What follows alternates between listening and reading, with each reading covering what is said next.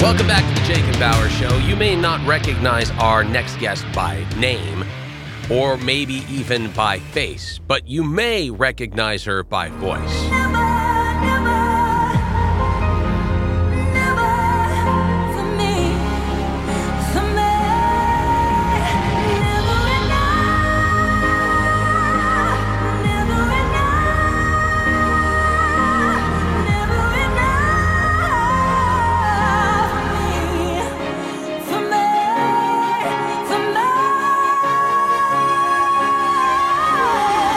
Brand new release of a rendition of the multi-platinum hit Never Enough from The Greatest Showman, and you'll be able to catch her singing it on America's Got Talent Fantasy League, the finale, coming up on February 19th on NBC and Peacock. Please welcome the amazingly talented Loren Allred. Hello? No way. Is this you? Yes, this is Lawrence. Hi. No way. Oh, I'm so excited. Lauren, I'm going to say this right up front. If he stumbles, he is a big fan. He may stumble. He may fall a little bit here during the interview. Just bear with him. He is a massive fan. Look, I'm going to tell you. Okay. All right. Now, I'm just going to be very honest. I grew up in Fargo, North Dakota. I'm a Midwest guy, played football. But when I watched your Great Britain and when I saw the expressions that Simon had, I got teary-eyed. Oh my goodness. Oh, thank you. Yeah, it was one of the greatest moments of my life, to be honest. It just was really moving for me. And just to see Simon's reaction was unforgettable. He really digs you. I mean, I had seen him watching contestants audition with the song Never Enough. And he would always say, "Oh, this is my favorite song. This is my favorite song." And so I was really excited to go on and just say, like, "Simon, it's me." Right? And I think he was super surprised. It was really satisfying to see how shocked he was. Oh, it was so cool because the minute you walk out there and you're talking about how you want to, sing the song, and a lot of people don't know you because your face, your name doesn't recognize. But the minute you said the name of the song. And from the movie, he was like, oh my God. And they all were like freaking out like little kids. And I'm like, wow, you were like a huge star in just 2 seconds. You went from being a nobody to suddenly everybody's like, this is the greatest singer in the world. Yeah, that moment totally changed my life. I mean, I was so nervous walking onto that stage because I feel like on these reality shows, you never know what the judges are going to say. Right. So I was almost juggling like, okay, is this going to be the best moment of my life or the most humiliating moment of my life? You really never know. And just to be there and to get the golden buzzer, it just like was a dream come true. And watching it back, I mean, I cried too. It was next level. Yeah, and Bauer, real quick, for us, we have a 2-week comedy tour in the spring and in the fall. And for 2 weeks, we're on the road going through North Dakota, Minnesota, doing these nights of comedy. After that, when I saw that, we used that song as the intro before each night. We played that right before we started the show. It's amazing. Are you serious? Yep. Oh, that makes me so happy. I got to come see you. Yes. You do. It was a momentous occasion to kind of start off the show on the heels of that song and just kind of let off with the right attitude and feel for where we wanted to be, bringing comedy to people's backyards. So that was a lot of fun. Now, I'm questioning here, if that was the moment that changed for you, tell me what was happening just before then for you. So what was happening in your life? And when you're walking out on stage, what are you thinking, okay, this is either going to take me to an all new place or I'm going back to blank. What was that blank? Yeah, I mean, I think a lot of people don't realize I've been around in the music industry for almost a decade. So there was a time where I was signed to a record label, but then after that, I decided to take a break from the industry, and I was working as a barista in Brooklyn, and and then COVID happened. It was just kind of difficult. But I felt like, okay, if this doesn't go well, I'm okay. I go back to my life, but I really felt like I needed to give my dreams justice, the dreams that I had as a little girl of being a singer. just like, Whitney Houston and Celine Dion, I looked up to them so much, and they're so brave to put themselves out there. And so I felt like I need to go for this. I need to put myself out there. Now, because also, the scenes at the time was comfortable for me. Yeah. And I liked that my voice was out there, but I didn't really have to be in the public eye. But there was something about the pandemic that put everything into perspective for me. When you did the original American Idol, or I'm sorry, Britain Idol, you did the song and it was just incredible. But then when you did the American version of AGT, you added the drums and the violins, and I mean, you added more production, and it just took it even to a newer level.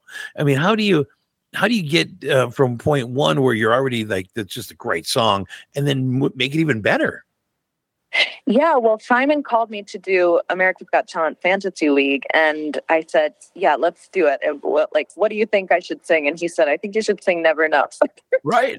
And I thought, oh my goodness, I don't know if people have had enough. No. I said, okay, Simon, I will sing Never Enough again if we can make like a new upgraded version. And he said, okay, we'll figure that out. But I do think it's really important that you come back to the States and tell your story back home, because I think some people here just haven't heard it. And I think that what we did with the music team, where we added the key change, it's the highest I've ever sung the song live. Which I was like, is this going to work out? I don't know what's going to come out, but I think it went really well. It's probably one of my most proud vocal performances I've ever had in my life. So we really upped the ante for AGT for sure. So what's the background on Loren? Where did you come from? What's a little more about the growing up part? Yeah, I was born in Pittsburgh, Pennsylvania, and I grew up there. My family moved to Salt Lake City, Utah when I was in high school, and then I've been in New York for about 15 years.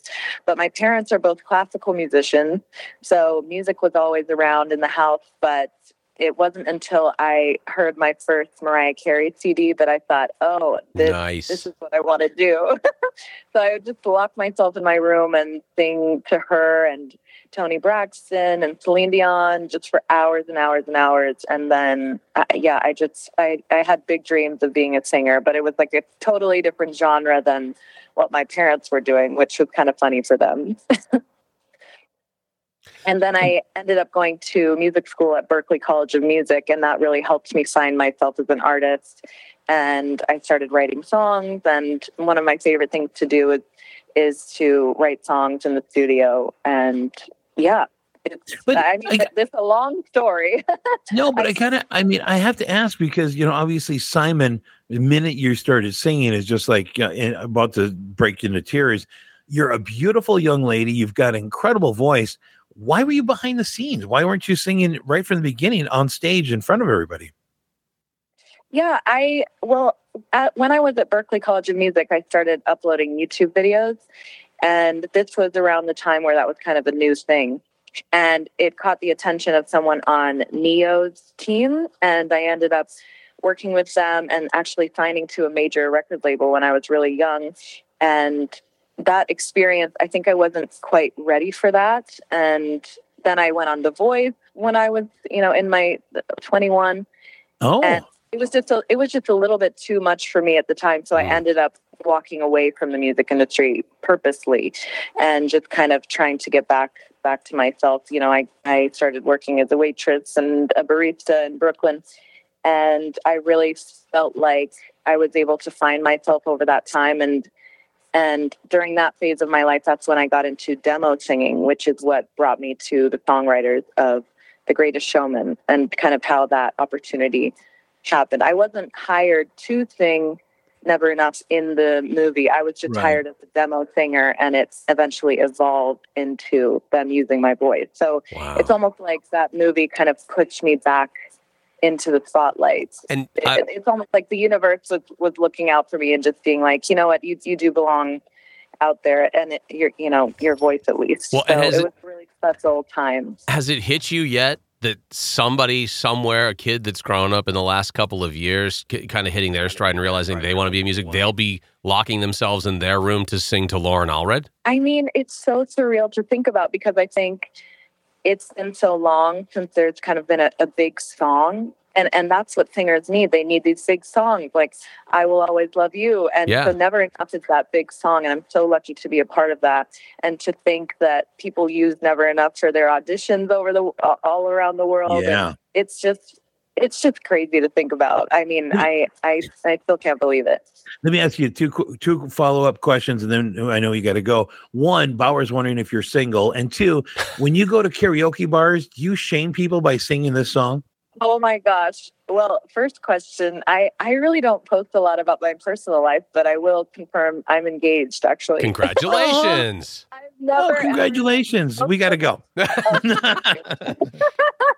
I know. I'm so sorry. That's all right. You were thinking anything. Just another crushed dream, but that's okay. Oh my gosh. And at karaoke, actually, I have made the mistake of just like singing a song that I would have sung in like a talent show or something. It's just not satisfying for people. They're just like, why are you singing well? So I realize the strategy is it's either got to be funny or nostalgic. Okay, so let me ask you this. What Bon Jovi song is the only Bon Jovi song you will sing at karaoke? Oh my gosh. Well, Living on a Prayer. Yes. Is the one. That's it. Yes. You gotta have good range, but when you hit it, that impresses like nobody's business. Yeah. Perfect. Look, we're already there. Yeah. Loren, we have had a blast talking with you. Thank you so much for taking the time. You are a joy to speak with, and it's great to hear how the path has gone for you to find this amazing success. The best of luck with you going forward, and thank you so much for taking the time to speak with us today. Thank you so much. Hope to speak with you soon. Yeah, let's see how that relationship goes. Okay. Bye. Our thanks to Loren Allred joining us. Jake's got to go take a cold shower. We'll be back with hour number 2 of the Jake and Bauer Show next. I'm surrounded by idiots. Jake and Bauer.